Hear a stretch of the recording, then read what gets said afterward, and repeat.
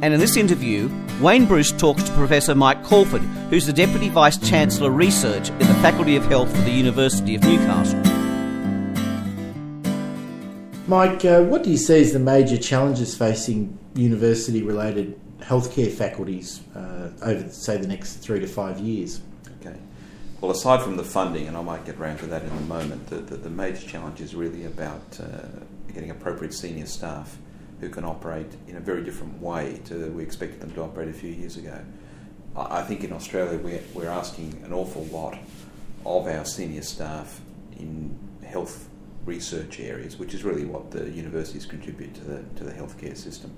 And the government has made it clear the past two governments have made it very clear that what they want is some real outputs from our health research. And while Australia has had a very good reputation in pure research, we're moving slowly, and it is slowly, to actual outcomes in our research. There's a couple of competing forces. One is that there are those that say, well, there's a lot known about how to achieve good outcomes in health.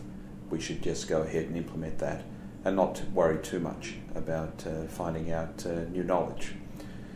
The opposing group, which says that, well, knowledge is always moving, it moves very rapidly, and if we don't have people who are right at the forefront of gaining new knowledge, as in top researchers, that we actually just won't be in the game of knowing what to implement when and how, and we'll become essentially like a third world country in terms of our healthcare ambitions, not just our healthcare outcomes.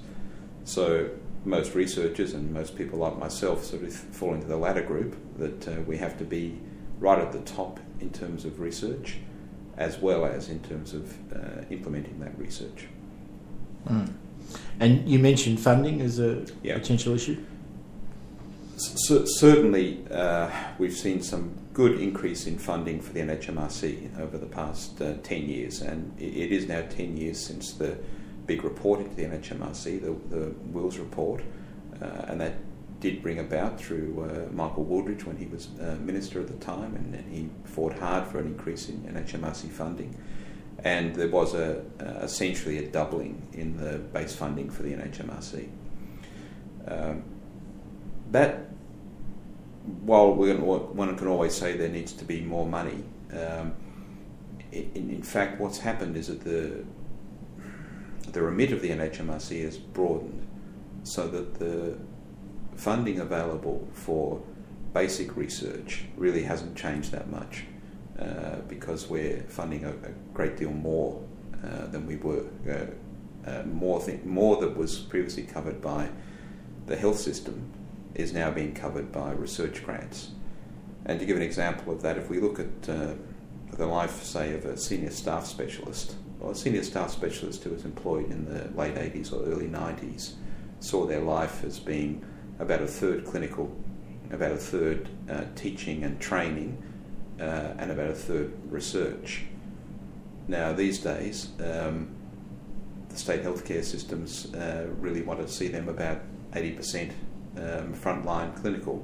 So the other aspects, the research aspects and the teaching and training aspects, are being forced into funding from other avenues.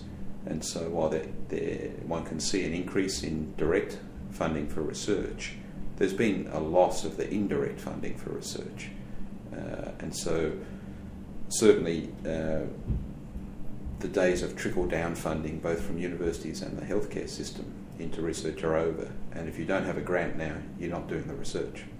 You mentioned earlier one of the key issues facing the university sector is attracting and retaining senior level talent. What do you see as the toolkit that you might use to be successful in doing that as a university? Well, first of all, I think we have to recognise that it's an impossible task to get everyone that fits all the requirements that are needed. I mean, I think it's tougher in Australia than it is in most other countries that I've worked with in this regard.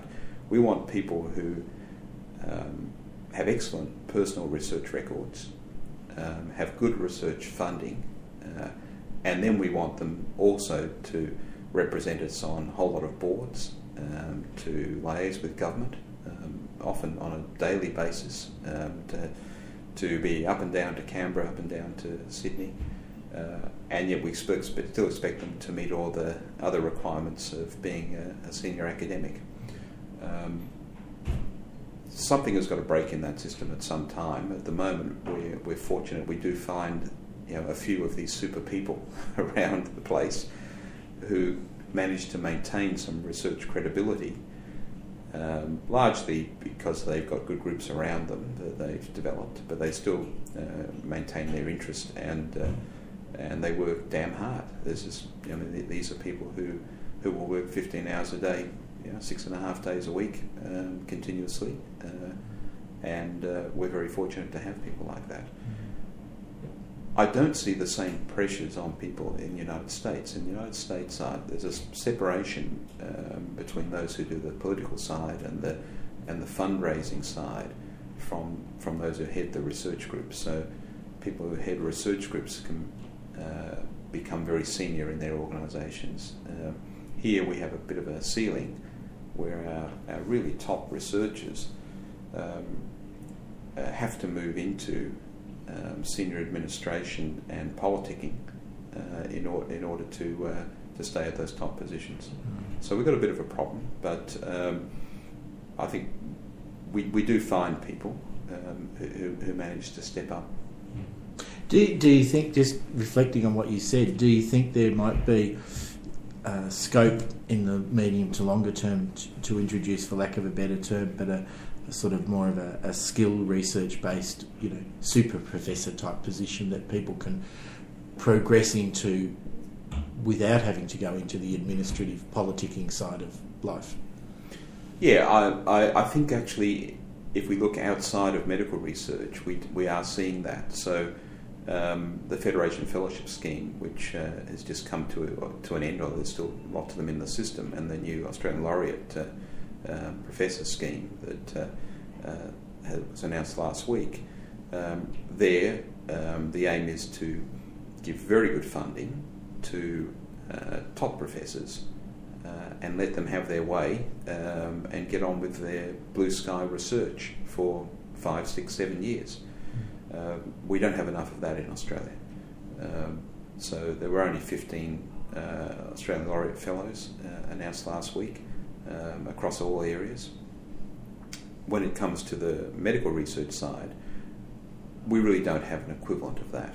There are some schemes at the NHMRC that are starting to fund in those, to try and find top people, but we don't have the equivalent of that. The NHMRC has another problem, that really we have too many research fellows at the lower level, and the filter between for them to get on and become more senior is just incredibly difficult.